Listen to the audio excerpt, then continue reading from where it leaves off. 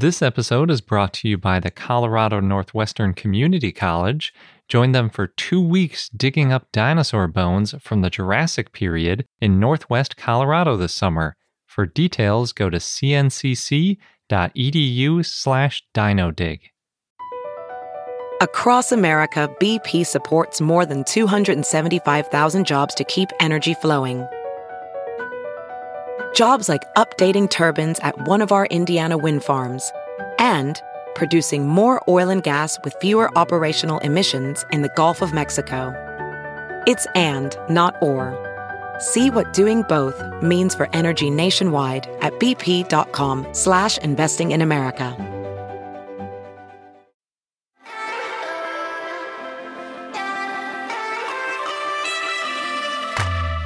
Hello and welcome to I Know Dino. I'm Garrett. And I'm Sabrina. And today in our 413th episode, we've got a bunch of news, including a new dinosaur mummy. Also, a couple new dinosaurs. And some pathologies in tyrannosaurs. Oh, I love pathologies, tyrannosaur or otherwise. You get so excited. There are some pathologies on the dinosaur mummy, too, which are a first of their kind, which is pretty exciting. Well, that's cool. We also have Dinosaur of the Day, Amphicoelius. This is one of those where I'm surprised we haven't done it before. It's been a while since I've said that. It has been a while. That's a very famous, very large sauropod. Mm-hmm. And we have a fun fact, which is a 10-parter, but ends in a dinosaur shipwreck with sunken treasure, which is something I had never heard of before, but it's really cool thing. It could have been its own fun fact, and I didn't discover it until I was getting to part 10 of my fun fact. And I was like, should I scrap the whole thing? Fun fact part 2. Yeah. But anyway, I didn't want to break it up because it all ties into different parts of this episode. Don't want to leave anyone in suspense. Yeah. But before we get into all of that good stuff, we want to thank some of our patrons for helping to keep our podcast running. And this week, we'd like to thank Jurassic Jim, Cameron, Scott, Ermel, Ellen, Jared Copeland, Kaylasaurus Rex, Shelby, Reed, and Ewan. Yes, thank you so much, everybody. Your support really helps us keep the show going. And especially nowadays, because we're right about to leave for SVP, which means we got to pay for plane tickets and hotel rooms and all that stuff. So all of our patrons really help us to make that happen. Mm-hmm. So as a thank you, we're going to be releasing that premium content with some extra SVP goodness to all of our patrons. So if you're interested in any of that, please consider joining at patreon.com/iknowdino. Jumping into the news, up first is our new dinosaur mummy. It was written by Stephanie Drumheller and others and published in PLOS ONE. Every time I see that last name, Drumheller. Mm-hmm. You think of Alberta? Yeah, and yeah, because that's where the Royalty Old Museum is. But she's not affiliated with that. It's a cool last name. Even though she should be. But yeah.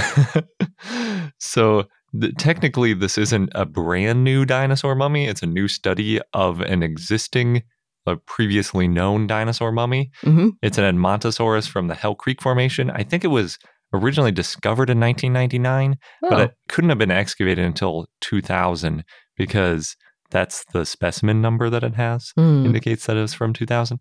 It's nicknamed Dakota. You might be familiar with it.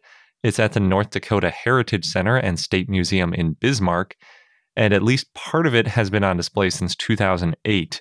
And I actually drove through Bismarck just a couple months after it was put on display, but completely missed it. Oh, no. Because I wasn't following dinosaur news at the time. It's a bummer. Was this the one that was just a leg?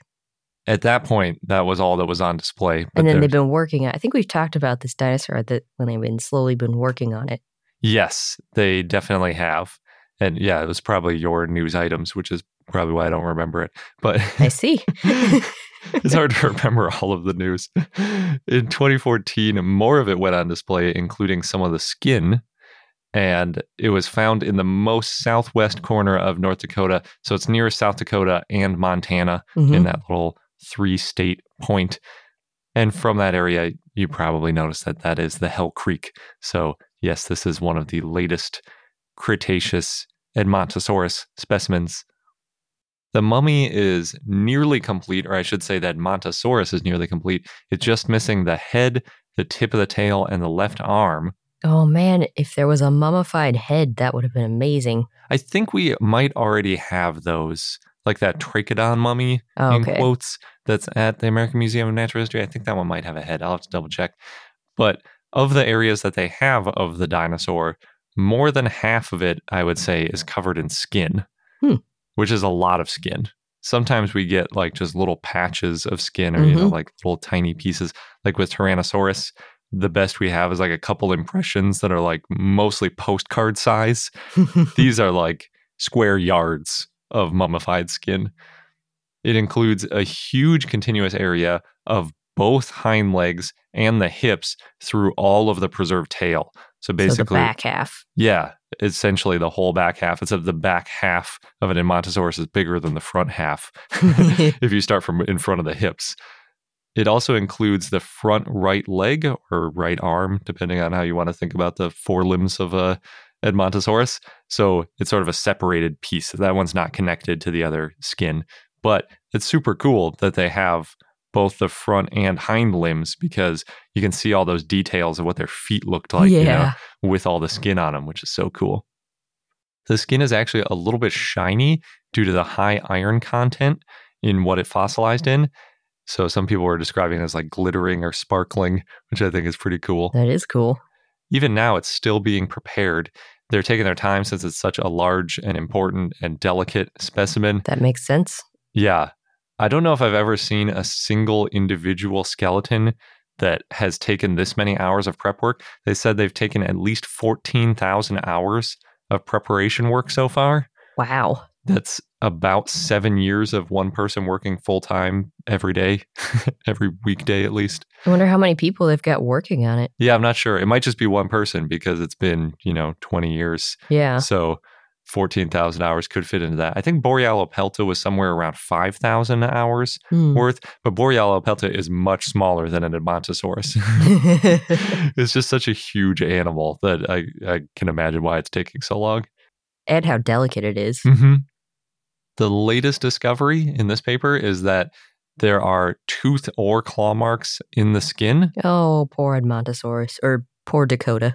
Yes. It's not great. Fortunately, possibly for Dakota, these might have been post-mortem, so might not have felt any pain from these injuries. And those are the new pathology that's never been seen before. Nobody's ever found preserved skin with claw marks or tooth marks in them. Yeah. I should say fossilized skin from a dinosaur. We've seen it in other quote-unquote fossils, like ancient people and mammoths and things like that, but never in a dinosaur. I guess the only way to tell if a pathology happened while the dinosaur was alive is if there's traces that it was healing. Yes. Or signs it was healing, yeah. Yeah, and there are no signs of healing anywhere on this. So. And then it's like, well, it could have died like that or because of that, or it happened after it died. It's so hard to tell. Very true. As a quick side note, I just read about a giant sunfish that was found. It was dead and floating, and they found a big bruise in its side. They don't know, though, if it was the bruise that caused it to die or if the bruise happened after. Interesting. That just reminds me of the baby whale thing on YouTube because that was a sunfish. It's like my favorite YouTube video ever. But so back to this Edmontosaurus. Yeah, it didn't heal, so we know that it was not surviving the injuries, but a couple of the injuries were pretty gnarly and the type of thing you'd only expect to see during scavenging, not like a fighting injury. Okay. So they can't tell exactly what clawed at it. Crocodilians, raptors, and T-Rex all had big enough claws that could match the pattern of scratches on it. That only sort of narrows it down. Yeah. The base of the tail has these V-shaped patterns, and they think that those are claws since they could change spacing as they're dragged. If you think about a mouth dragging, the teeth aren't moving around, so you get more of like a rake look. But with claws, since they can get closer together or farther apart in mid-swipe, then you can get more V shapes rather than parallel lines. So essentially, any of the main predators in North Dakota at the end of the Cretaceous could have been the ones clawing at this dinosaur's tail. The tooth marks on the arm were likely made by a smaller predator, just based on the size of the indents. But it's also possible that they were made by insects burrowing into the skin. They just said they couldn't rule that out. That seems to happen a lot. Yes, we have evidence of it almost certainly being insects in some bones and things like that. Mm-hmm. And I know from looking at some taphonomy studies that man, do flies like a decaying animal. Yeah. It's gnarly. But I was thinking, at first glance, it might seem like a large predator, and then it turns out to be something much smaller. Yes. Yeah, sort of like the reported UFO videos where it turns out to just be like a fly right in front of the camera. Mm. Yeah, insects can be tricky that way. They're also less likely to be insects, though, in this case, because there's a pretty consistent spacing to the punctures. So it seems more like teeth than, claws or insect burrowings. The authors tried to classify the tooth marks in dinosaur skin, probably for the first time, because, we don't really have teeth marks in dinosaur skin. Mm-hmm.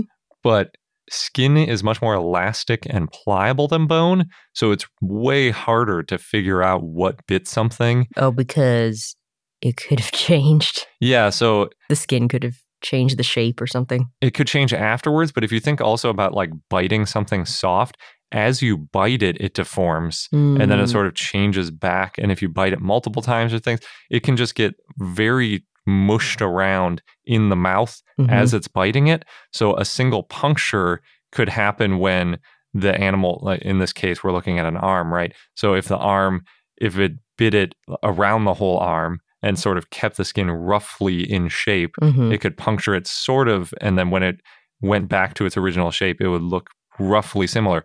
Or it could sort of bite it while it's sort of dragging its mouth a little bit, and the holes go through, and then when it shrinks back to its original shape, they could get all distorted, and you'd be like, oh, that it was coming in at this angle, or it had this shaped tooth, but it doesn't actually have that shaped tooth. It's just the way that the skin got mushed mid-bite. So they really couldn't figure it out in the end. They tried looking at some analogs for bite marks in skin that we have, which are mostly from humans. And they said that in some cases you can tell that it was a different animal. For example, the difference between what a human bite looks like in human skin and a dog bite looks like in human skin. But we just don't have the data there for an Edmontosaurus. And we don't even know how thick the Edmontosaurus skin was and things like that. So we're missing a lot of details that we would like to have in order to really nail down what was biting it. When combined with the marks in the bone, which are much more definitive, the most likely biter is a crocodiliform. They found that there was some evidence of crushing, but there weren't any clear serrations. So if there were serrations, you'd think tyrannosaur. No serrations, you think crocodiliform, basically. Right.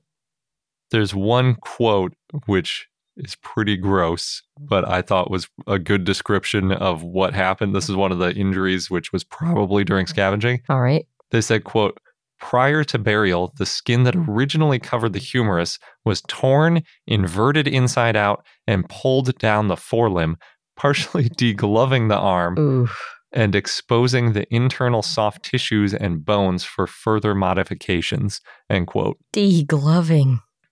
Yeah, I thought that was I think we might have seen degloving mentioned before. But so, yeah, it's essentially like on the upper arm, it ripped all the way around, like fully around the skin of the arm and then pulled it down. Yep. And it fossilized like that. So it's like a mid-eating fossilization. It's really crazy. And you can learn so much from that, but yeah, that imagery. It is rough. And I'm sure by that point the Edmontosaurus was dead, because you don't go after arm meat as a first thing. And definitely you don't deglove mid-battle. Like that's an intense feeding type move. There was one other comment that I thought was kind of funny. I mean, I don't know if the first comment was funny, but they said that the tail is 95 centimeters or 3 feet deep near the base, saying, quote, "It's evidence that the specimen had an extremely thick, muscular, or fatty tail in life." Oh, okay. I mean, 3 feet or basically a meter is a very large tail. Yeah. And that's just the height of it near the base of it. Not at the base, near the base. That'd be interesting. If it was fatty, you'd think that more predators would have gone after it because it might have been tastier. Yeah. And we think it was probably very muscular, which is probably why they said muscular first and then or fatty, because of what we think with the cauda femoralis muscle and them being likely pretty quick and using the tail for locomotion and stuff like that. But could be fat too. All you can tell is that the skin was around something. Yeah. And it wasn't just bone. I'm sure it was a mix at the very least. Yeah, definitely. The most interesting thing is that this mummy was apparently scavenged or at least left out for long enough to get chewed on quite a bit. And previously to this find, the assumption has been that mummified dinosaurs had to be buried quickly before scavengers could get to them. Oh, but this one was left out, so something else happened to mummify it. Yeah, exactly. So the authors proposed a different mechanism than quick burial. There's also the sort of falling into an anoxic area of water like Borealopelta. This would be a third way that they call desiccation and deflation. And desiccation is just a fancy word for drying out. Basically, they think that animals punctured the skin with those tooth marks and claw marks and things like that to get at tasty internal organs or a few other choice bits, but they didn't eat it completely, leaving the tough skin and some of the less meaty parts, like parts of the limbs, alone. And this makes sense because scavengers usually skip the skin. That's why vultures are bald, because they shove their heads inside the animal and eat like the internal organs and muscle and fat and whatever, and then they pull their head out. They don't mess with the skin at all. So that might have been happening with some of the scavenging here. They were just going for some choice pieces here and there, like the upper arm, but leaving the lower arm alone, and then, maybe some stuff around the tail or something.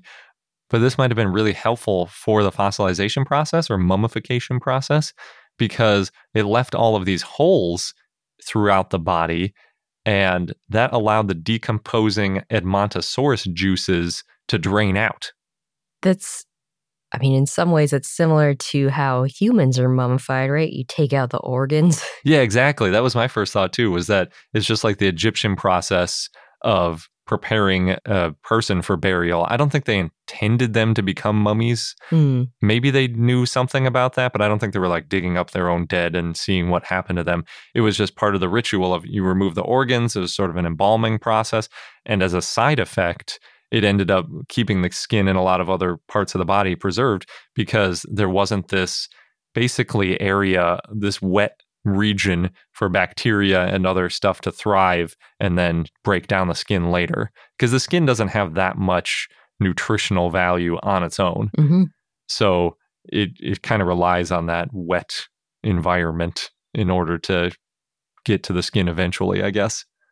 So yeah, with this Edmontosaurus, we think it wasn't sitting in its own juices. It was free to dry out and then desiccate. Then the next step is deflation, which basically just refers to the skin collapsing onto the bones before it's buried, which is probably helpful because if it was just like a little bit of skin and it was way far away from the bones, it would be pretty easy to miss. There's a chance, they didn't get into it, but I think there's a chance that being right by the bones might actually help in the fossilization process too, in more than just the strength of it. It might help with the chemistry of it fossilizing too. But the authors noted that they still don't know why it seems like hadrosaurs are the main dinosaurs to mummify. We have several mummified hadrosaurs at this point, but not really great mummies of really anything else. Yet. Yeah. There's always hope. There is. So I was just trying to get some random guesses. They didn't have anything in the paper, but some of the things I thought of is maybe their skin was thicker and or less tasty, and therefore it got left alone more. Or maybe it had a different chemistry that made it more likely to fossilize. Say it had more calcium in the skin for making it tougher or something like that. That could make it more likely to fossilize. Or maybe their skin was toxic, like toxic birds. And I looked it up. I know that toxic birds have toxins in their feathers, but many of them also have toxins in their skin.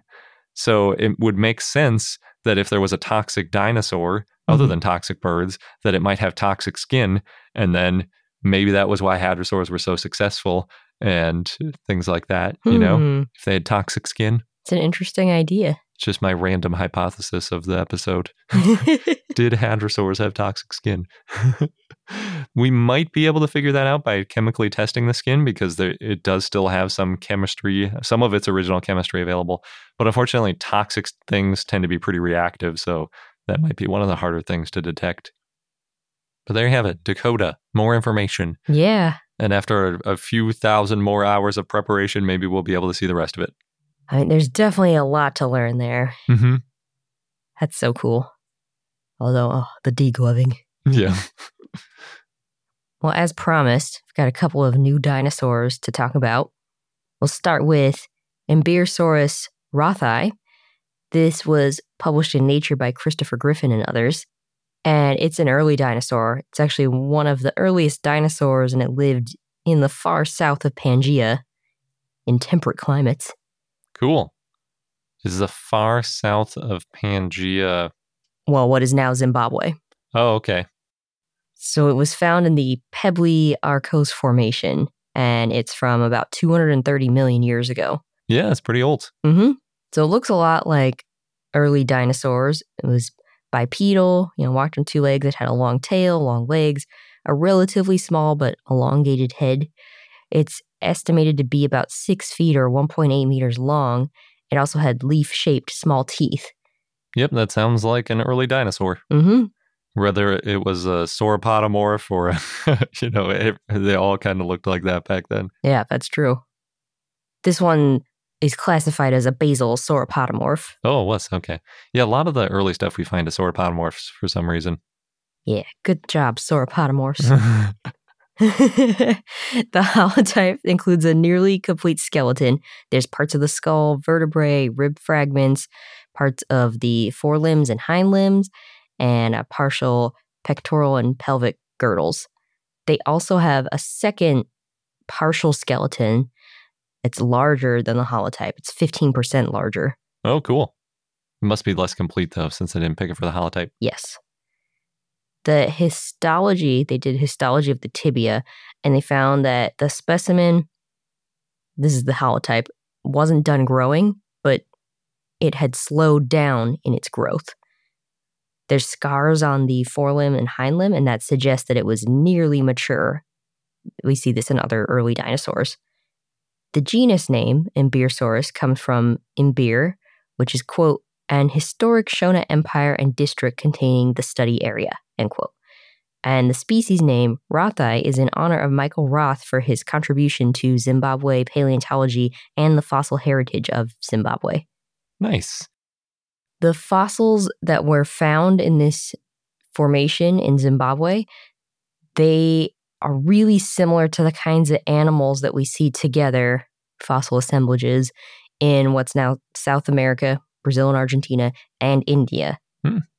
They also found it in this assemblage. There's a Herrerasaurid, early mammal relatives, Adasaurs, and Rhynchosaurs. Oh, cool.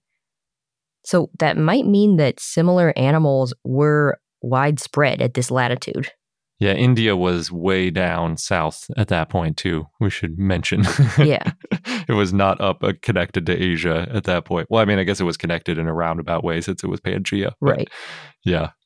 It's not too surprising because we think there was that big desert in the middle, so that animals couldn't really go from the south to the north or vice versa, but these would have all been in the south. So interesting you bring that up because there were not many geographic barriers in the late Triassic, this time period, but the authors talk about how there may have been climate belts. Mm-hmm. So it was probably more humid. There was probably a lot of vegetation, which is good for sauropods. Early theropods might have been more climatically resilient, but more arid and unstable low latitudes might have made it harder for them to move around the continent, so it would have taken them a little longer. Yeah, that's what I was talking about with the big arid belt in the middle. Mm-hmm.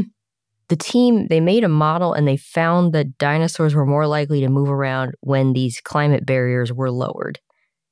And that coincides with the Carnian pluvial event, which is, quote, a global period of extended humidity that would be expected to lessen the intensity of tropical arid belts, end quote.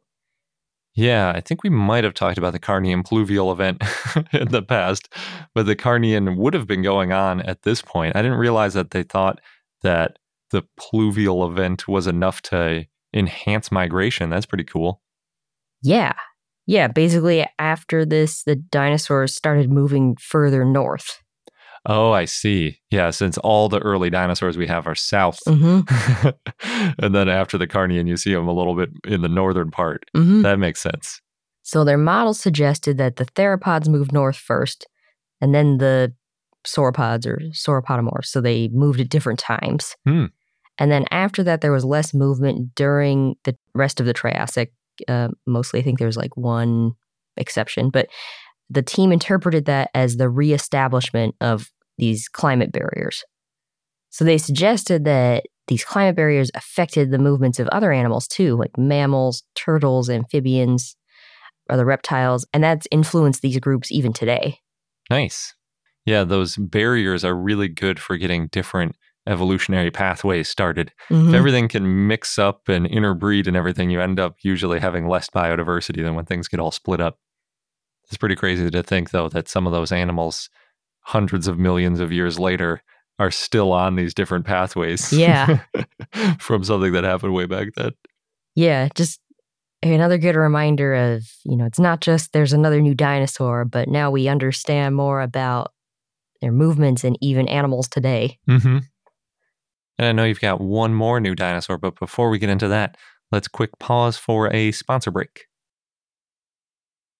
This episode's brought to you by the Colorado Northwestern Community College, where you can become a part of the scientific process.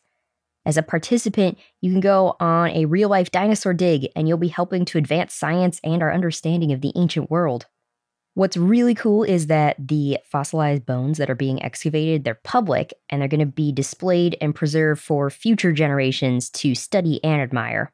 Yeah, we've mentioned how that's a really important part of the scientific process, not just getting them out and describing them once, but keeping them and preserving them so that future questions and future scientists can take a look at those bones to answer new questions and validate results.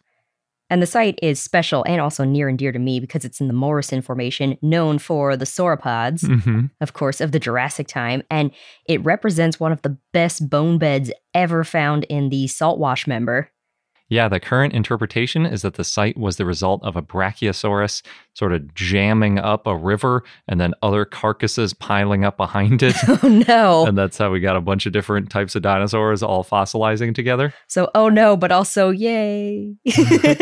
Good for us as scientists. And dinosaur enthusiasts. Yes. So there are 2 scheduled digs if you want to get involved with getting these bones out of the ground. You can go from July 6th to July 20th or from July 22nd to August 5th. Head over to cncc.edu/dinodig. You'll get all of the details. Just make sure that you register online by May 31st. And again, that is cncc.edu/dinodig, DINODIG. As you write your life story, you're far from finished. Are you looking to close the book on your job? Maybe turn a page in your career. Be continued at the Georgetown University School of Continuing Studies. Our professional master's degrees and certificates are designed to meet you where you are and take you where you want to go. At Georgetown SCS, the learning never stops, and neither do you. Write your next chapter. Be continued at scs.georgetown.edu/podcast. And now for our next new dinosaur.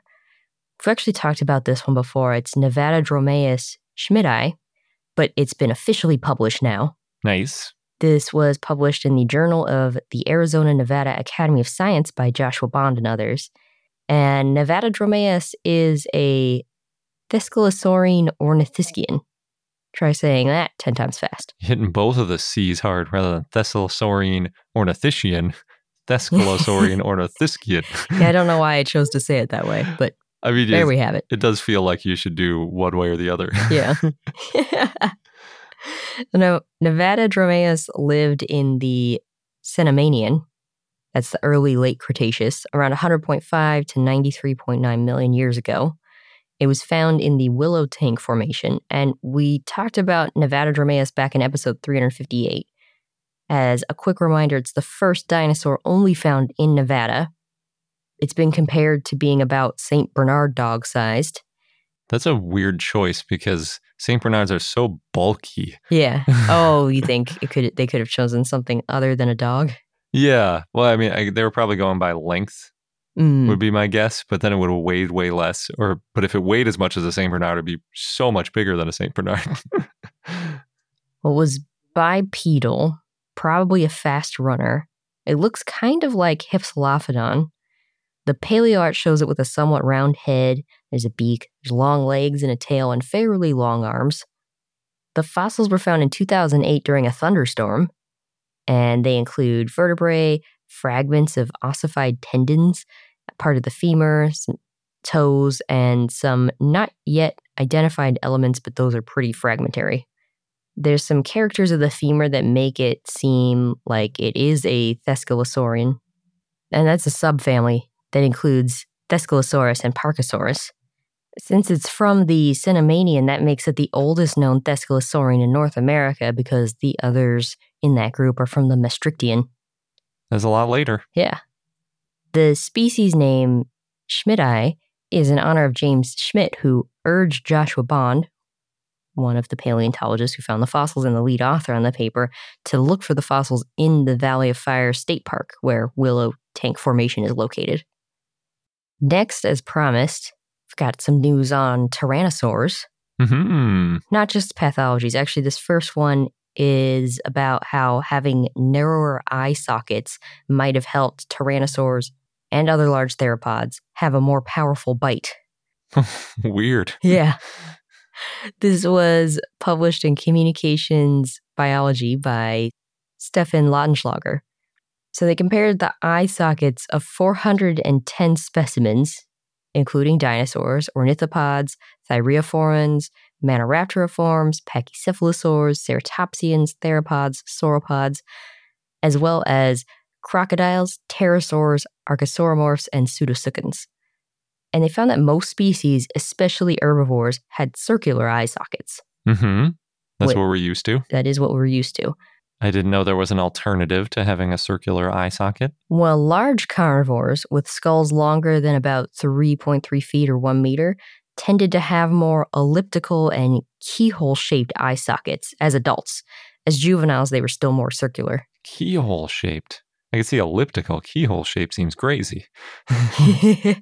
So you could see these kinds of shapes in, as an example, Tyrannosaurus rex and Tarbosaurus bataar. And they saw this a lot in theropods.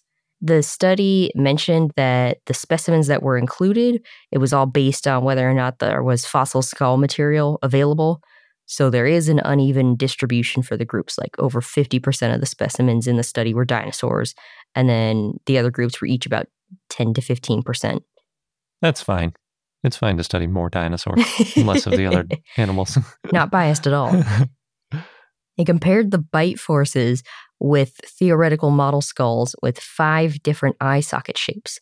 And they found that skulls with the keyhole-shaped eye sockets deformed less when biting compared to skulls with circular sockets. So maybe it helped to reduce stress in the skull. Though, as a side note, in the study it said a Tyrannosaurus model with a circular eye socket could fit an eyeball with a volume 7 times larger than a Tyrannosaurus model with the keyhole-shaped socket.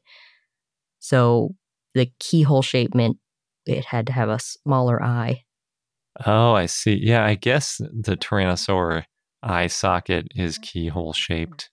It's I always think about the eye is in the top part, right? And I sort of ignore the bottom of the keyhole as like that's a separate thing. That's not the eye socket, but I guess it's all part together. Of the eye socket. Yeah. That's interesting. Yeah, so it's basically like the eye is just in the barrel of the keyhole, and the part that sticks down is just sort of, I guess it's there because evolutionarily it's shrinking the shape of the eye socket, maybe for more strength. Yeah. Yeah, so the larger carnivores might have had smaller eyes because of the keyhole shape for their eye sockets. The paper said, quote, large and well-developed eyes are physiologically expensive, and maintaining them may consume up to 15% of an animal's energy budget. I didn't realize it was that high. Yeah. So it could be, the narrower eye sockets mean less space for eyeballs, but more space for jaw muscles. and that would have helped the skulls be more robust. Mm-hmm. And it might have also helped make their bites more powerful. And as a bonus, it sounds like the smaller eyes required less energy. Yeah. Yeah, so it's sort of all things are conspiring to give them smaller eyes, Mm-hmm. more space for the muscles, less strain on the skull, and less energy required. It's the opposite of the wolf in Little Red Riding Hood, the better to see you with. Yeah. Well, I mean, you still do need good eyes to see your prey. Yeah. So I guess that's the limiting factor. They can't just They go can't blind. just disappear or Yeah. get too small. Yeah. So this next paper now is about pathologies in a tyrannosaur, specifically Sue the T-Rex and the holes in the jaws and how it's a mystery what those holes are. We're still talking about those jaw holes. Mm-hmm. This was published in Cretaceous Research by Bruce Rothschild and others. So a lot of tyrannosaurid specimens have unusual pathologies or lesions in the back half of the jaw that are, quote, of uncertain origin, end quote. And that includes Sue the T-Rex, also known as FMNHPR2081, in case you wanted to know. In case Sue isn't good enough for you. Yeah. We've talked a lot about Sue. Sue was about 33 years old when it died, and it had a lot of injuries. The ones in the jaw, there's holes that are really large. Some of them are the diameter of a golf ball. Oh, wow. I didn't realize they were that big. I didn't either. On the scale of a tyrannosaur skull, Mhm. they don't look that big when you're looking at a picture on like a phone screen or Yeah, something. But then you got to remember how big the skull is. Exactly. So, yes, that's why we're still talking about it, I'm sure. Yeah. Now, similar injuries have been found in other T-Rex specimens. One hypothesis about these holes was that they were from a protozoan infection, Trichomonas. This has been seen in birds. There's a falcon with damage to its jaw. Though it turns out what happened to that falcon specimen was not directly caused from the parasite. There was probably a bacterial infection first. Yeah. It reminds me of a lot of those bones that we've seen that have missing chunks. Yeah. And they think it was a bacterial infection that just started sort of eating away at the bone. As a side fun fact, it's not just Garrett who likes the fun facts. Mm-hmm. Quote, approximately 50% of raptorial birds are infected by Trichomonas, and it is estimated 100% of pigeons carry it. Ugh. They are flying rats.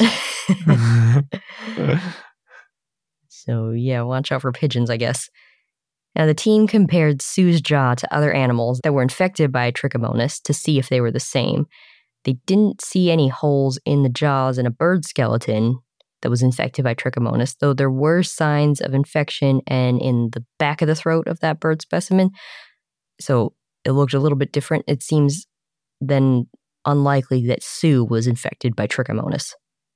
Also, according to the authors, quote, there's no evidence of Trichomonas infections prior to the Holocene. The origin of this infection in raptors is through predation on doves and pigeons, end quote. So it even originally started with pigeons Yeah. and then infected other animals when they ate them. Yes. So because of that, they're ruling out this parasite infection Okay. as the cause. They also looked at healed fractures in the Triassic Pseudosuchian Staganolepis, and they compared also healed or healing bones of human skulls with trepanation holes. These were holes in skulls made by Incan surgeons and healers in ancient Peru. So what you do is you basically make a hole in the skull on purpose for medical reasons. Yeah. And the holes in Sue's jaw kind of resembles these holes in human skulls. Interesting. Yeah. But the holes in human skulls were made by metal surgical tools. So And we don't think tyrannosaurs had those. no. Safe to say, I think they didn't. Yeah. Now, at the height of this practice with humans, and that this practice dates back to 10,000 BCE, quote, patients had a survival rate of 70% or higher. So that means there's a lot of signs of healing and no secondary bone infection in these patients, at least the skulls they were comparing to. The team was also able to compare Sue to humans, they said, because both the holes in the head of the humans and the holes in the jaw of Sue are part of the dermatocranium, which, quote, evolved in the common vertebrate ancestors of the synapsid, parentheses human, and sauropsid, parentheses T-Rex, lineages. Thus, the bone tissue is homologous and can be compared, end quote. So even though humans and tyrannosaurs are only distantly related phylogenetically, there's this common piece that makes it like, yes, we can compare these holes. Yeah. In the skull, yeah. Because the skin and the bone are similarly constructed. Mm-hmm. Now, they analyzed high-res images of the holes in the jaw of Sue, and they looked for signs of bone regrowth. They did find some, so whatever caused these pathologies didn't kill Sue. Most of the holes have signs that they started to heal, and there was at least a year between when the pathology happened and when Sue died. They focused on 8 pathologies, and all but one of those 8 holes have smooth, beveled edges. Yeah, that's what I remember, that they were very smooth holes, which doesn't sound like healing to me, but I guess sometimes they heal smoothly. Or maybe if you look close enough, you see different signs. Yeah. So as I said, they concluded that Sue's jaw, the holes were not made from an infection. But it's still unclear what caused those holes. Again, they're just in the back of the jawbone. There's no holes in the front of the jawbone. It's possible, some ideas are that it could be bite or claw marks, but it's strange that that's only in the back of the jaw. Mm-hmm. And maybe it's related to mating, or it could be related to something else that we haven't even thought of yet. Yeah, the infection idea was a more recent one. One of the earlier ideas that it was just sort of a feature of the skull because it was so consistent in these tyrannosaurs that like, oh, they had these holes and they had some purpose, like at the root of the tooth, they were doing something, or like with the muscles or who knows what. And then later on we heard, oh, maybe it's from biting. And then people were saying, well, maybe they bit in the skin and then that caused an infection into the bone. Mm-hmm. And now we're saying, okay, maybe it's not an infection after all because they don't look quite like infection marks. Yep. And the thing that would cause that sort of infection didn't even exist yet. So what is it? Still a mystery. Yeah, that's not an answer. Last bit of news is that in Australia, Muttaburrasaurus is officially Queensland's state fossil. I'm surprised it hadn't made the cut yet. Well, the contender was Australotitan cooperensis. Oh, yeah, that's better. Actually, there were a few contenders, but Muttaburrasaurus won. There was a recent poll by the state government, and out of 9,000 votes, Muttaburrasaurus got about 2,400. Australotitan got almost 1,200. That's pretty good considering Muttaburrasaurus has been known for a really long time now, and Australotitan was just barely named. Well, it is huge, and it was big news. Yeah, that's true. They had 12 options to choose from. There's some other ones like Diamantinosaurus, a titanosaur. That one came in third. That one's a cool one. Yeah, we saw that out at the Australian Age of Dinosaurs Museum. Mm-hmm. That museum's the reason this all started. They had a petition to add a state fossil, and they were the ones who suggested Diamantinosaurus. Yeah. That's one of like 3 that's named based on that Waltzing Matilda song. Yeah. Remember there was like a whole set of them. And then there were other options that weren't dinosaurs. I'm surprised that Coonbarosaurus didn't make the cut. Maybe it's because they think it might be a Minmi. Oh, that might be New South Wales. I couldn't find a complete list. I only found 7 out of the 12 that were options, so I'm not sure. It might have been in there then. Cool. It's always good to have a dinosaur for your state. Mm-hmm. Muttaburra is a cool place too. So I could see how people in Queensland might want something named after an area in their state rather than Australotitan, which is named after all of Australia. I wonder if that was part of the reason. We also have more of Muttaburrasaurus than we have of Australotitan, so we know a little bit more about it. And now we're going to pause for one more quick ad break, but when we get back, we'll hear all about Amphicoelius. And now onto our dinosaur of the day, Amphicoelius, which was a request from Morgan via our Patreon and Discord, so thanks. It was a diplodocid sauropod that lived in the late Jurassic in what is now Colorado, US. It probably looked like other sauropods, specifically diplodocids. There's the long neck, a long whip-like tail. It walked on 4 legs. And of course, it was very large. That's probably what it's best known for, is its size. I'd say its size and the fact that it is mysteriously missing, but I'm sure you're going to talk about that. Oh, yeah. But first, it's estimated to be about 59 feet or 18 meters long and weigh 17 short tons. And I should say that's the estimates now. Yeah. And that's the species that's still considered Amphicoelius. Yes. Not the larger one that used to be Amphicoelius. Well, there were 3 species. Now we're down to 1. But don't worry, I'll get into that. So for a long time, Amphicoelius was thought to be one of the largest known dinosaurs. Amphicoelius altus, which is the type species and the species that's valid today, looks very similar to Diplodocus. It had long, thin hind limbs. The forelimbs were proportionally longer than other dinosaurs it was closely related to. It also had a long, slender femur. Now, as I mentioned, there were 3 species named at one point: Amphicoelius altus, Amphicoelius latus, and Amphicoelius fragilimus. And fragilimus is the one most people talk about. Mm-hmm. The biggest one. But again, there's only one valid species now. That's the type species, Amphicoelius altus. Amphicoelius fossils were found by Ormel William Lucas near Canyon City in Colorado back in 1877, and then it was described by Edward Drinker Cope shortly after, also in 1877. Cope received the fossils in October of that year and then named Amphicoelius in December of that year. And that's because, maybe you've already guessed it, it was a Bone Wars dinosaur. Of course it was. So, of course, you had to describe those quickly. Yeah, that's impressive. He got them in October and it was already described by December. Mm-hmm. Although back then a description was like 2 paragraphs, not... Sometimes. Some were lengthier than others. Yeah. The genus name Amphicoelius means both sides hollow. Cope in 1877 wrote about the fossils that Lucas sent him, quote, "He also procured remains of 2 additional forms of gigantic size, fit rivals of the Camarasaurus, which I referred to the new genus Amphicoelius. A species of tortoise was associated with these saurians and appears to have been abundant," end quote. What was it doing with those turtles?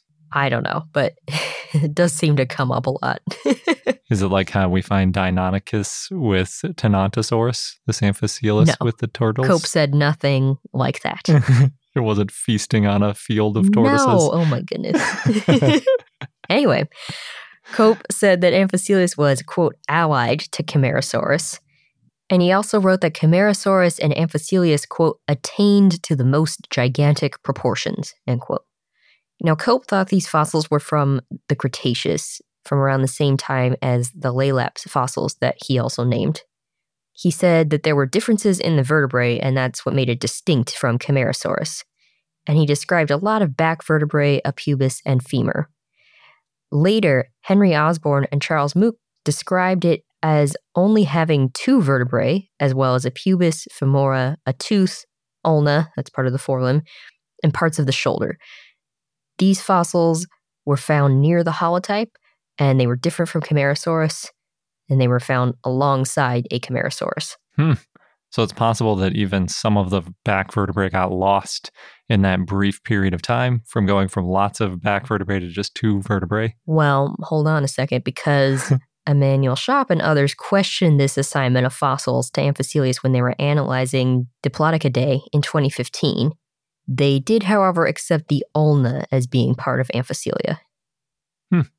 So I'll talk about Amphicoelia latus first. Cope also named Amphicoelius latus based on a femur and tail vertebrae. Osborn and Mook in 1921 later said that that belonged to Camarasaurus, so they referred it to Camarasaurus supremus. It's because they found the fossils were more similar to Camarasaurus than Amphicoelius. Okay. And they didn't want to name a new genus, so they even assigned it to an existing species, not even assigning it to making it Camarasaurus latus. Yes. Now later in 1998, McIntosh suggested that Amphicoelius latus was a synonym of Amphicoelius altus. But now Amphicoelius latus is considered to be a synonym of Camarasaurus supremus. So that's how we got rid of that one. At least for now. Could always change later. That's true. Then there's Amphicoelius fragilimus. And again, that's the one that has been talked about the most. The species name Fragilimus refers to the fragility of the fossil. There were a lot of thin parts on this fossil, which might have been part of the problem. Yeah. The Amphicoelius fragilimus fossil was found near Camarasaurus supremus fossils by Lucas as well. Lucas shipped these to Cope in spring or early summer of 1878, and then Cope published about it that August. So again, very quick. Cope named Amphicoelius fragilimus based on a large back vertebra, which has since been lost.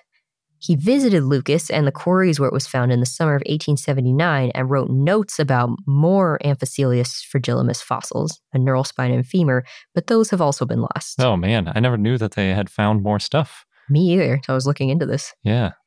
In 1994, there was an attempt to find the quarry where the Amphicoelius bones were originally found, but the technique didn't work out. They used radar, but the density of the fossils were the same as the matrix that the bones were in, so they couldn't find the fossils. Oh yeah, they were trying to do that Jurassic Park style scan in the ground move. It works sometimes, but unfortunately not often. Also, according to Kenneth Carpenter, the mudstone, quote, is nearly stripped down to the underlying sandstone, end quote. And based on local topography, this probably happened before Lucas found the Amphicoelius fossil back in the 1800s. And that means, if that's true, that most of the Amphicoelius skeleton was probably destroyed a long time before he found even that neural spine. I see. So it's like that layer that had Amphicoelius in it is probably pretty much gone. Yeah. But back to the vertebra, which Cope based the name on. So in 1878, Cope wrote about Amphicoelius fragilimus that the, quote, dimensions of its vertebra much exceed those of any known land animal. That is an understatement. The vertebra itself exceeds the dimensions of most entire animals. Yes. Land or otherwise. Based on an illustration from 1878, the vertebra was about 8.9 feet or 2.7 meters tall. Oh, man. Though the illustration may have had a typographical error with the scale bar. There's been some debate over that. Is massive. Yes. Now, earlier estimates for Amphicoelius fragilimus that it was 130 to 200 feet or 40 to 60 meters long and weighed up to 150 tons, which is massive. That's what was in the books that I grew up with as a kid. When they mentioned Amphicoelius, it would be like, you think Diplodocus is big. And just wait. We've got this one vertebra that was so huge. Imagine how big that dinosaur would have been. As you can imagine, there's some skepticism around the massive size of Amphicoelius fragilimus. In 2015, Kerry Woodruff and John Foster found that the giant size of Amphicoelius fragilimus was, quote, most likely an extreme overestimation, end quote. Yeah, that seems likely. Based on these previous estimates, if they were true, this large size, that would make Amphicoelius fragilimus the largest vertebrate ever, because the largest blue whale is about 98 feet or nearly 30 meters long.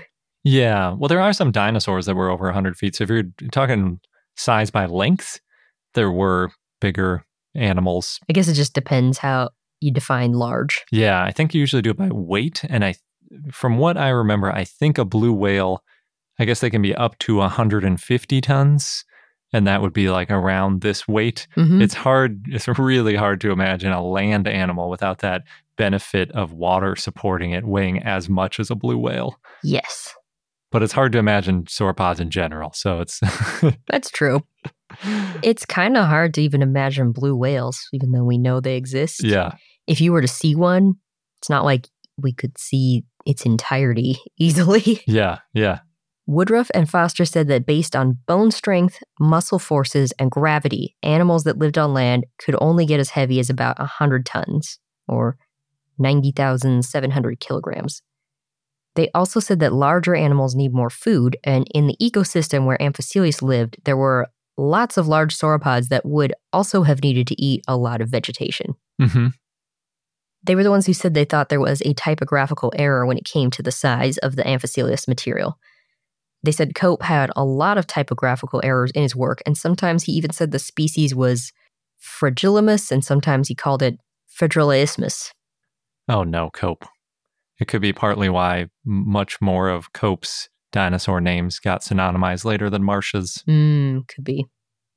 In 2006, Carpenter wrote, quote, "There's every reason to suspect that Amphicoelus fragilis was indeed one of the largest, if not the largest dinosaur to ever walk the earth," end quote. I also should mention it's accepted that Cope did describe a large vertebra and that it belonged to a giant dinosaur. So we don't think that this fossil was made up. No. So the Amphicoelus fragilis fragmentary vertebra might have been more like 1.5 meters or 4.9 feet high. Yeah, and it was incomplete too. So what full fragment size it would have been when it had that neural spine, if it was complete on the top of it, is unknown. But even at that point, 1.5 meters or 5 feet is a huge vertebra. I mean, our vertebrae are like 1 inch, maybe 2 inches. So this is still so much bigger. Carpenter said that there's every reason to accept Cope at his word here. He never made any corrections in later publications. Marsh also never called him out, and we know that Marsh took every opportunity to call Cope out. Yeah. And Osborne and Mook accepted these measurements in 1921, as did McIntosh in 1998. It's strange, though, that Cope didn't mention Amphicoelus fragilis in any more scientific papers after he described it. Cope did say that the specimen was delicate and required great care, so it's possible that the fossil crumbled and then was discarded. No. Even if they just kept the pieces, that would have been so helpful. Well, it might have gotten lost in the shuffle. Yeah. Carpenter estimated Amphicoelus fragilis weighed around 122,400 kilograms, that's about 135 tons, based on scaled-up proportions of Diplodocus. In 2006, Carpenter also studied the paleobiology of sauropods and suggested that their large sizes made them more efficient in digesting food, similar to elephants and rhinoceros. And that's because they had longer digestive systems and could digest food over a long period of time, which would help them survive on lower quality plants. Yeah, so that goes to say that they wouldn't have had to decimate all the edible foliage in the region. Or that they didn't require special, very highly nutritious plants. Carpenter also suggested that other benefits of being large, like being safer from predators, not having to use as much energy, and living longer, were secondary benefits compared to this digestion reason. Yeah. Yeah, that's that never-ending question of why were sauropods just that big? Yeah. Maybe it was because that was the best bioreactor, the best fermentation pit in their stomach. Or just because they could be. Now, Amphicoelus lived in a savanna-like environment. It probably ate ferns. The Amphicoelus fragilis vertebra was lost sometime when Cope sold his fossils to the American Museum of Natural History. However, it was still assigned an AMNH catalog number, even though it was never seen at the museum, because Cope apparently never numbered anything, so they numbered everything based on notes, and then the idea was to assign it once the fossil turned up. Oh, Cope, what are you doing? The more I learn about Cope, the more I'm on Team Marsh. It's ridiculous. They both have their pros and cons, for sure. Never naming or numbering a fossil is a pretty big con. So it was cataloged, Amphicoelus fragilis was cataloged as AMNH 5777. In 1921, Osborne and Mook provisionally synonymized Amphicoelus fragilis with Amphicoelus altus, saying that Amphicoelus fragilis was a large individual of Amphicoelus altus. They wrote, quote, "The type of this species has not been found in the Cope collection, and its characters cannot be clearly determined," end quote. So it was lost pretty early on. Mm-hmm.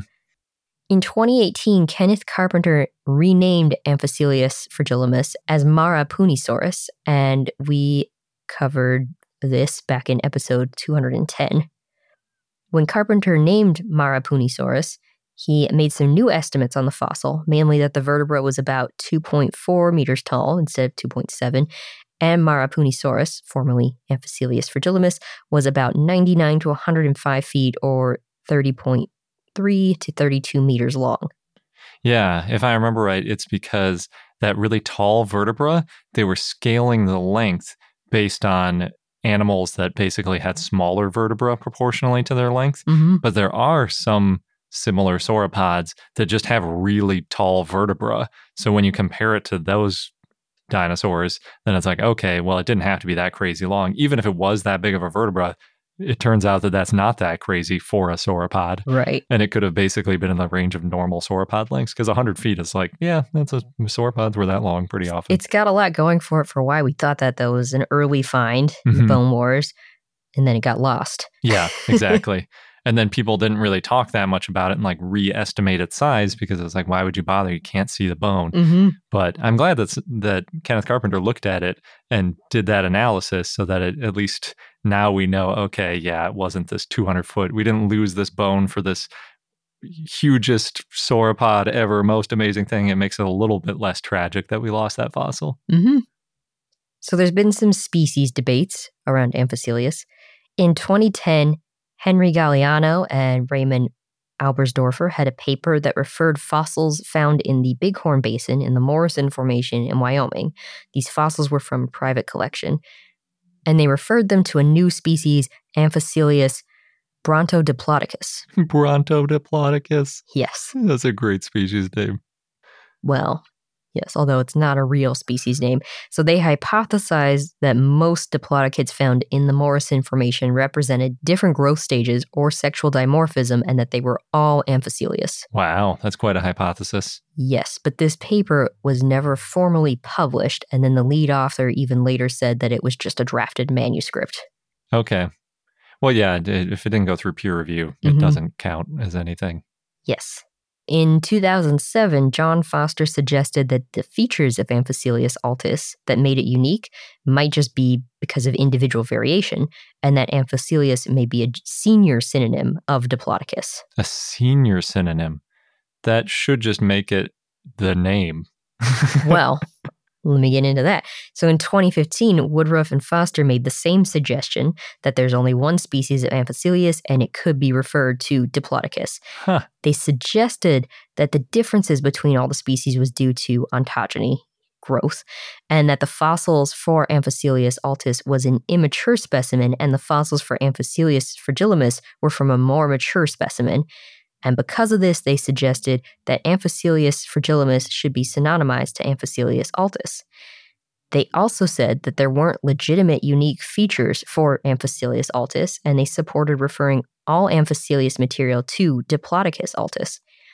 Because Amphicoelius was named first, that's what makes it the senior synonym, Diplodocus would become Amphicoelius, but they said Amphicoelius should be a nomen oblitum, and that's a name that hasn't been used scientifically for more than 50 years after originally being named, and it's been replaced by a more recent name that is commonly used, and that the name should stay Diplodocus. Oh, that's a bummer. It would be fun to have a controversy of Diplodocus wasn't a real dinosaur. Then it would be like Brontosaurus. Yeah. It would be like, oh yeah, Diplodocus is also just Amphicoelius. Although now some people say Brontosaurus is a valid genus again. I didn't know nomen oblitums were even an option until this. I do remember, I think there's another term for it too, basically meaning it's an abandoned name, which is what this is. And I could see too, they were saying that there aren't the unique features on Amphicoelius, the specimens that we have, and we're even missing completely some of the species. So it would make sense that you would want to use Diplodocus as a neotype, but that almost makes me feel like that Diplodocus neotype is a neotype of Amphicoelius. But I understand. We've got Diplodokids. There's so much use of Diplodocus and Diplodokids and all that stuff in the scientific literature. It doesn't really make sense to rewrite all of that over the, Right, it would get more confusing. Yeah, and the whole point of this is supposed to be not to be confusing and to make communication about it clear. So yeah, rewriting it all as Amphicoelius is probably not worth it, even though it would be funny. Now, in 2021, Philip Mannion, Emmanuel Schopp, and John Whitlock redescribed Amphicoelius altis, and they found Amphicoelius altis to be valid. So that's how we got the type species that's the only valid species now. Back again. Yes. The American Museum of Natural History got the Amphicoelius altis fossils back in 1902, and according to the museum, they're the earliest recovered fossils currently in their collection. The team in 2021 analyzed the fossils, and they found 3 features that have to do with the shape of the vertebrae and femur that make Amphicoelius a valid taxon. So again, type and only species is Amphicoelius altus. If that even counts. It just came back 1 year ago after not being lumped in with Diplodocus, so who knows how long that'll last. I think it counts. The right femur is currently in 3 pieces, but it's mostly complete in length. The team said they couldn't get permission to do histology, but based on the size of the femur, they think the individual was an adult. It's unclear if it was a young adult and still growing or an older adult, but there were no features, quote, associated with advanced age. Okay. Well, it would make sense either way, because what was it? It was like 50, 60 feet? Is that what you said? Yeah. So yeah, that could be either way, because some sauropods got a lot bigger than that, and a lot of them were adults at that size. Yes. They found that only the holotype represented Amphicoelius altus. There are no referred specimens. So there's just the one species, and it's represented by one specimen. And they also found that there's probably even more diversity in sauropods in the Morrison Formation than we previously thought. Nice. Amphicoelius is one of those dinosaurs that I feel like most dino nerds know from that history of being considered the biggest ever dinosaur. Mm-hmm. But yeah, it's no longer considered the biggest ever, if it's even considered its own genus. Well, we have since found some very large titanosaurs. Oh, yeah. Yeah, like you were just talking about Australotitan. Mm-hmm. That one was likely bigger than Amphicoelius. And for our fun fact, thinking about Amphicoelius and how it went missing / got destroyed made me think of all the possible ways dinosaur fossils can be destroyed. I know you said it was a 10-parter, but I feel like, well, maybe there's other ways that we haven't even thought of. Yes, there are a ton of ways that you can lose a fossil. So basically, while fossils are in the earth, they are not nearly as susceptible to damage as they are after they are exposed. Mm-hmm. By definition, any non-avian dinosaur fossil survives for at least 66 million years before people encounter them. And once they're out of the earth, their life expectancy drops precipitously, to say the least. Yeah, that's why when there's a fossil sticking out, it's a rush to get the skeleton out. Definitely, yeah. So I came up with at least 10 ways that fossils can be destroyed by either nature or humans. Number one, by far, like orders of magnitude, most common way for fossils to be destroyed is by weathering. Mm-hmm. And that's what you're talking about. So with the layer cake of fossilized rock, sometimes fossils are getting buried deeper, and other times they're getting lifted up, or erosion is working their way down to the fossils. And once the fossils are uncovered and no longer protected by rock around them, if no one collects them, it'll get destroyed by weather unless it miraculously gets buried again. Mm-hmm. And that I don't even think there's a term for that. I was trying to find that. I started Googling like fossil gets reburied and things like that. And I just ended up finding a bunch of weird conspiracy theories about dinosaurs. So I couldn't find the term for it. But sometimes fossils do get mixed up later after they were fossilized. It's just rare. In areas with icy winters and warm summers, a fossil can get basically destroyed in as little as one season, because they can be pretty porous, and if water works their way into the pores and then it freezes, it can expand and damage or even completely destroy the fossil, especially if it's made out of something kind of fragile. Then it can just sort of crumble. Mm. In more arid environments or areas with more mild climates, it can take a lot longer, but even wind and rain will destroy most fossils in a period of centuries. Wind and rain can do a lot of damage. Yes. Yeah, and you're talking about, over the period of centuries. It's not going to last millions of years on the surface unless somehow it fossilized out of something very tough, mm-hmm. which can occasionally happen, or it's in a cave or something like that. But in most cases, they just get destroyed by weather. And I think it's one of the best arguments for commercial fossil collecting, because commercial fossil collecting gets a lot more people out in the field to find these fossils that would otherwise weather away. A lot of gray areas there. Yeah, there's a lot of people that say I'd rather they just weathered away, and too many of these fossils would have been discovered by somebody and it would have ended up in a museum if commercial fossil collecting wasn't a thing. But I think that is a valid pro for commercial fossil collecting, is that they prevent this weathering, which is the main thing that destroys fossils in the world. So The second way I found is that if people encounter fossils, they can be accidentally destroyed before they're noticed. Mm-hmm. Like building and construction projects. Yeah, I'd say the best evidence for it is the large number of partial fossils which are found in quarries and construction sites, because you can't find half of a fossil that's like, blown off on one side. It means the other half was there. And there are definitely plenty of finds that are just completely missed because somebody was quarrying rock and didn't notice it in their bucket loader or whatever when they were moving around fossils. And there are these big like slag heaps or like off waste piles that people will go through and look for fossils, and they find them all the time. So it's definitely a common occurrence. Although these sites can lead to amazing finds that wouldn't have been found otherwise, because, if you're not digging down into the earth, it could take a really long time to erode down to that layer. And other times, the fossils are in really amazing condition because they weren't exposed to any weathering at all before their discovery. So some of these, even before they would have made it all the way to the surface, the water making it down to them and things might have started to damage them before we could see them at all. But since we dug down and found them, they're in better shape than you could imagine surface collecting. I think that was the case for Zool. Yeah, it could be. I think it was for Borealopelta too. That was discovered in a quarry. So yeah, it can happen. But occasionally people do destroy them while they're in those quarries. And sometimes they get destroyed after they're discovered. So that leads me to the next way. One of the most annoying ways, I think, to lose a fossil is to vandals. I don't know why people destroy fossils in the field, but it happens way more often than I realized when I was researching this. For example, one site in Alberta was vandalized 4 times over a 2-month period in 2012. Wow. One of the specimens was an Edmontosaurus that was intended for the Philip J. Currie Dinosaur Museum that was in a plaster jacket, and then people went there, broke open the plaster jacket, and basically destroyed the fossil.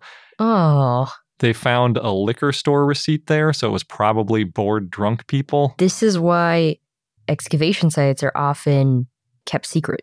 Yeah, exactly.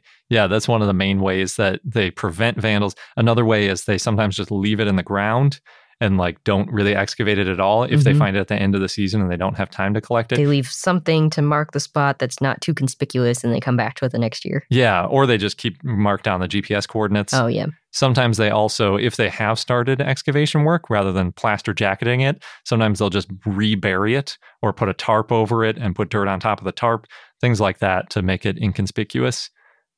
But yeah, the number one thing is, like you said, just not publicizing where you found this fossil until it's fully excavated.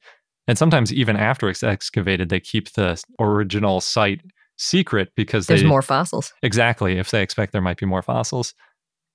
Apparently, most of the cases of vandalism appears to be theft gone wrong. For example, footprints that people try to chip out and then end up just damaging because it's really difficult to do. That reminds me of that I Love Lucy episode with the John Wayne footprints. Do they try to chip those out? They do, and then they end up breaking the concrete slab. Yeah, exactly. It's exactly like that. And then that might have even been the case with this Edmontosaurus skull that they were trying to get out of the plaster jacket. They might have just been trying to keep it as a trophy and then destroyed it. But even if researchers get to the point of extraction before vandals, they can also be destroyed during the extraction process. Some fossils are essentially just fossilized dust that's held together by the surrounding matrix. And then as you whittle away that matrix around it, sometimes it just falls apart in the field and there isn't much you can do about it. Occasionally it can be glued so it stays in shape, but other times you can't really do anything about it and it just sort of turns to dust as you lift it out.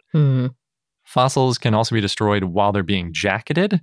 So to jacket a fossil, basically you cover the top of it in plaster, then you have to flip it over so you can cover the bottom in plaster. And with extremely delicate fossils, sometimes the flipping process can break or even destroy the fossil, although it's usually repairable in those cases. But other times there are fossils underneath it that might get damaged when you're digging underneath it to flip it. So that's another way you can lose a fossil. Sometimes fossils are destroyed during transportation. The craziest one we've heard of is there was a fossil that was getting airlifted out with a helicopter. And as it was lifted in the jacket, the plaster broke. Oh, yeah. And the fossil got folded like a taco, is how I think they described it. So apparently that fossil got totally destroyed, which is a huge bummer. But yeah, so there's a lot of focus that goes into how thick you make the plaster jacket for these types of things. And then also sometimes they'll even put like a metal case around it to support it if they think the fossil's really fragile inside the plaster. Once it's back at the museum, fossils can be damaged or destroyed during preparation. It's much less common nowadays because there are so many awesome preparators out there. But I often wonder, for every fossil where there are tiny traces of feathers and other really amazing little details around the fossil, how many others had those little details, like little feather imprints that we just missed and got prepared away into the trash. Right. It's kind of unavoidable. You have to remove the rock from around it so you can see what the fossil looks like. And techniques have changed over the years, and even knowing what to look for has changed. Exactly, yeah. We didn't know that there were feathers to look for. So of course, in the early days, they would have been missed if they were there. Some fossils are also too delicate to prepare properly, period, because it's, that dust sort of analogy, or the fossil is so similar in density and strength to the rock around it that you just can't chip away the rock without destroying or damaging the fossil.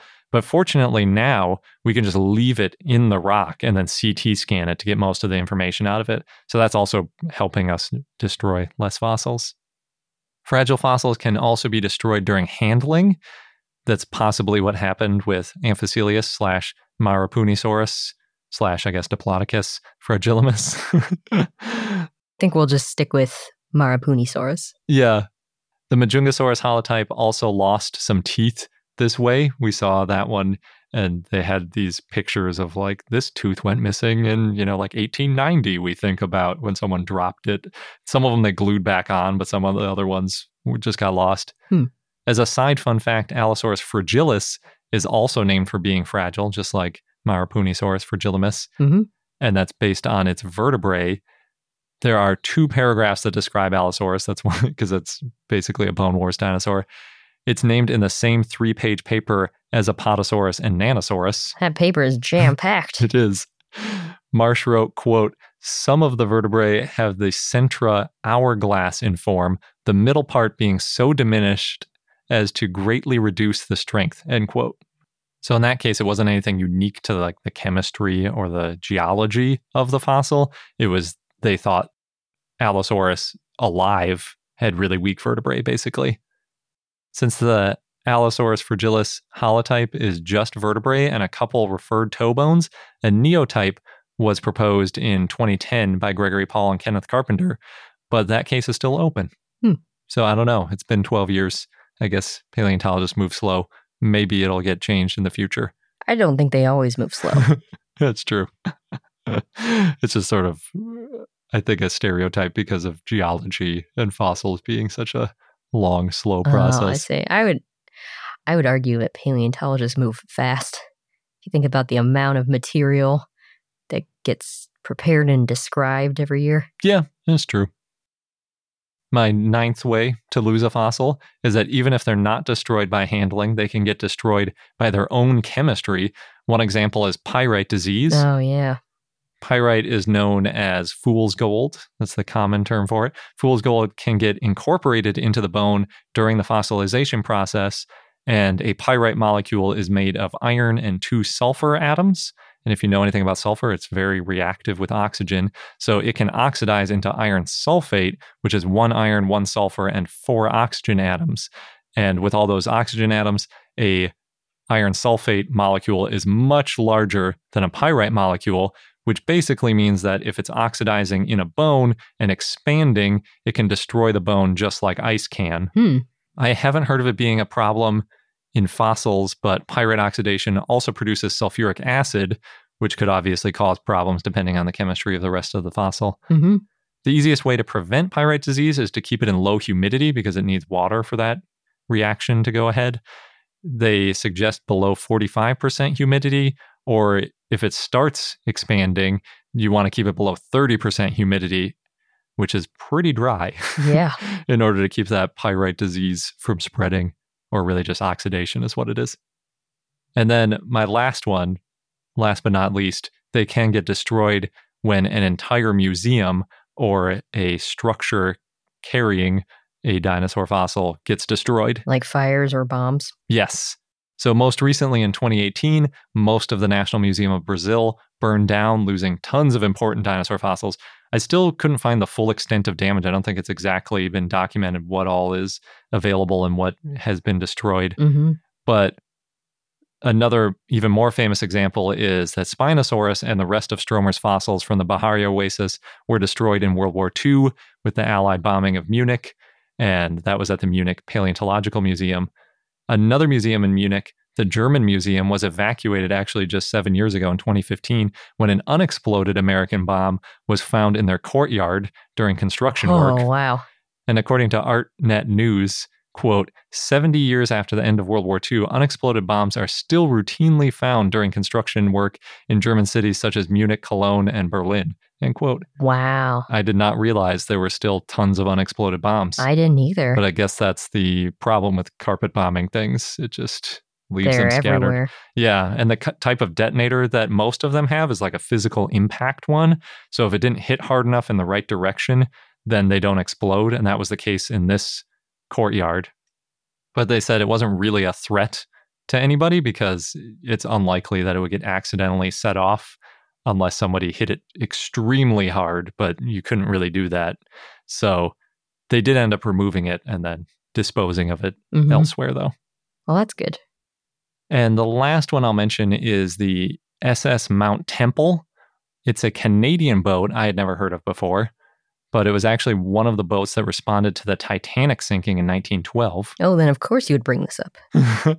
I am obsessed with Titanic. I love that movie and the whole story and everything. It's like one of the most interesting tragedies, I think, in history. It's just such a series of engineering mistakes that had to align that I am fascinated by it.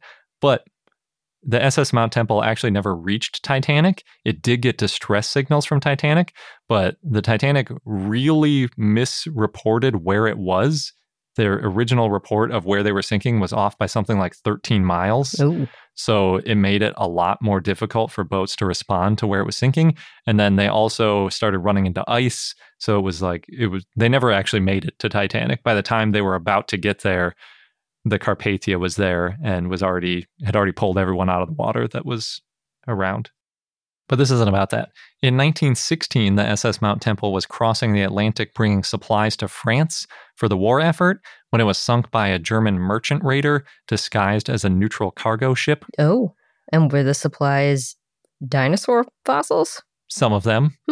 So first, though, lots of places say that it was sunk by a U-boat, but they are definitely wrong.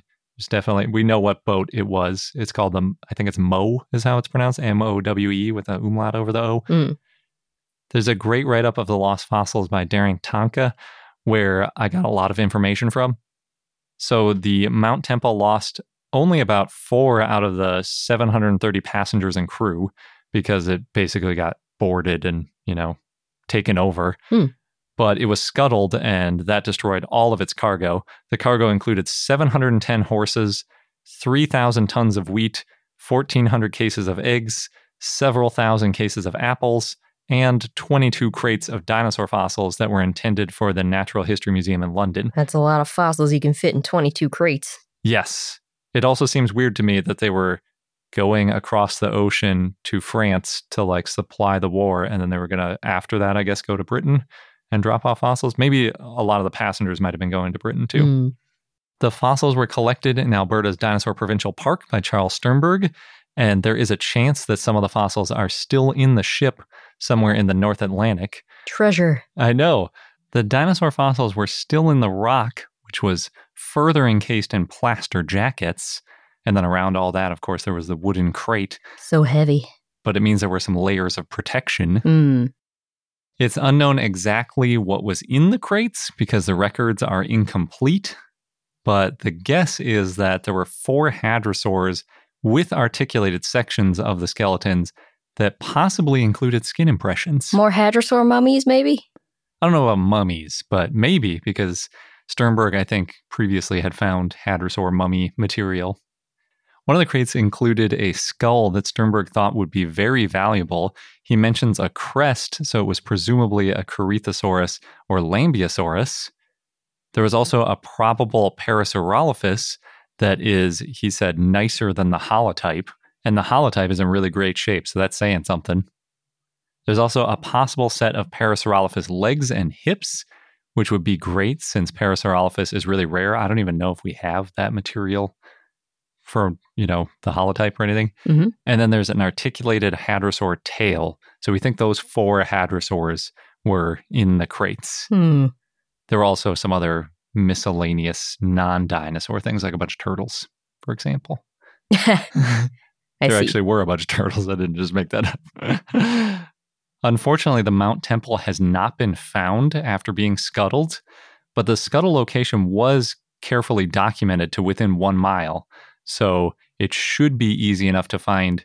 They said, quote, German accounts relate all portholes, hatch covers, and doorways were opened prior to her sinking, so when she rolled over, the loose cargo and crated fossils would probably have dropped out and sunk straight to the bottom, with Mount Temple soon following. The ship itself is probably sitting upright on the ocean floor because virtually all metal ships sinking in deeper waters have a curious trait of righting themselves before reaching the bottom, end quote. Oh. Yeah, it's pretty interesting. So I guess potentially bad news is that those crates probably fell out and therefore aren't protected by the ship.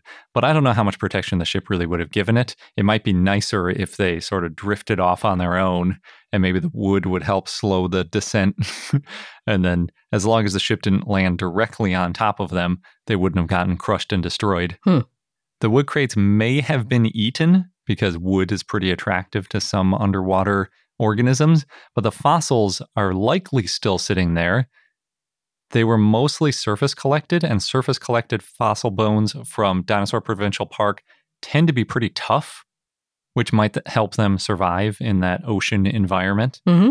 It's unknown how well the plaster jackets or clay matrix would have held up because they were in this clay that expands when wet, and it's possible that would have split open the plaster jackets, for example. Apparently, plaster, once it hardens, isn't particularly water soluble, but it depends on the plaster. Sometimes it can get soft over time, and this would be down there for 100 years at this point, so maybe it got softened up and fell away. Or if there's little cracks in the plaster, the water could have gotten in, then gotten into the clay, and the clay expands and then split open the plaster. It's only one way to find out. Gotta go find it. It's possible that being under a bunch of salt water and at high pressure could have helped preserve the fossils too, or it might have also increased the decay. The best comparison to where Mount Temple is the Titanic, actually. So Titanic is 13,000 feet or 4,000 meters below the surface, and many delicate items remained intact after nearly a century. All sorts of stuff, like clothing and leather, shoes, and things like that were still intact when they went down there and found it. Sedimentation rate is really slow at this part of the ocean, at about 1 inch per 1,000 years. So the crates of dinosaur bones will likely be there for quite a while if they haven't been destroyed. There's probably maybe even centuries that we could go down and still find these potentially intact. Mount Temple is slightly deeper than Titanic at about 14,400 feet. It's about 10% deeper than Titanic, but the pressure there is so high. It's crazy. But deeper ships and submarines have been found. Titanic was one of the first really deep ones that was found, but since we found Titanic, lots of improvements have been made in finding deep ships, and we found quite a few since then, actually. It also helps that Mount Temple is made of steel, so what you can do is you can tow a magnetometer at depth, and then that can help you find it because it's such a huge thing. It's a pretty big ship. Obviously, it had, 700 people on it and all this cargo. It was a very large boat. So it should be possible to find it. And actually, in the paper, they talked about how it might be really inspiring as like a documentary. Like, ooh, imagine how many people would be excited to watch a show about finding lost dinosaur fossils on the bottom of the ocean. It has that connection to World War I. I'd watch it. Yeah. Apparently, the ship that sunk the Mount Temple also is in the Atlantic too, so you could do like a 2-part thing of like finding that ship too. I think it would be amazing. I really hope someone finds it. And I really want to know what is in these jackets. It would be really fascinating to find out how well those dinosaur bones preserved in the ocean water, whether or not they even lasted. I want to know. Me too. And that wraps up this episode of I Know Dino. Thank you for listening. If you're not yet a patron, then please join our community and get all that bonus content we'll be covering for SVP. You can join at patreon.com/iknowdino. Thanks again, and until next time.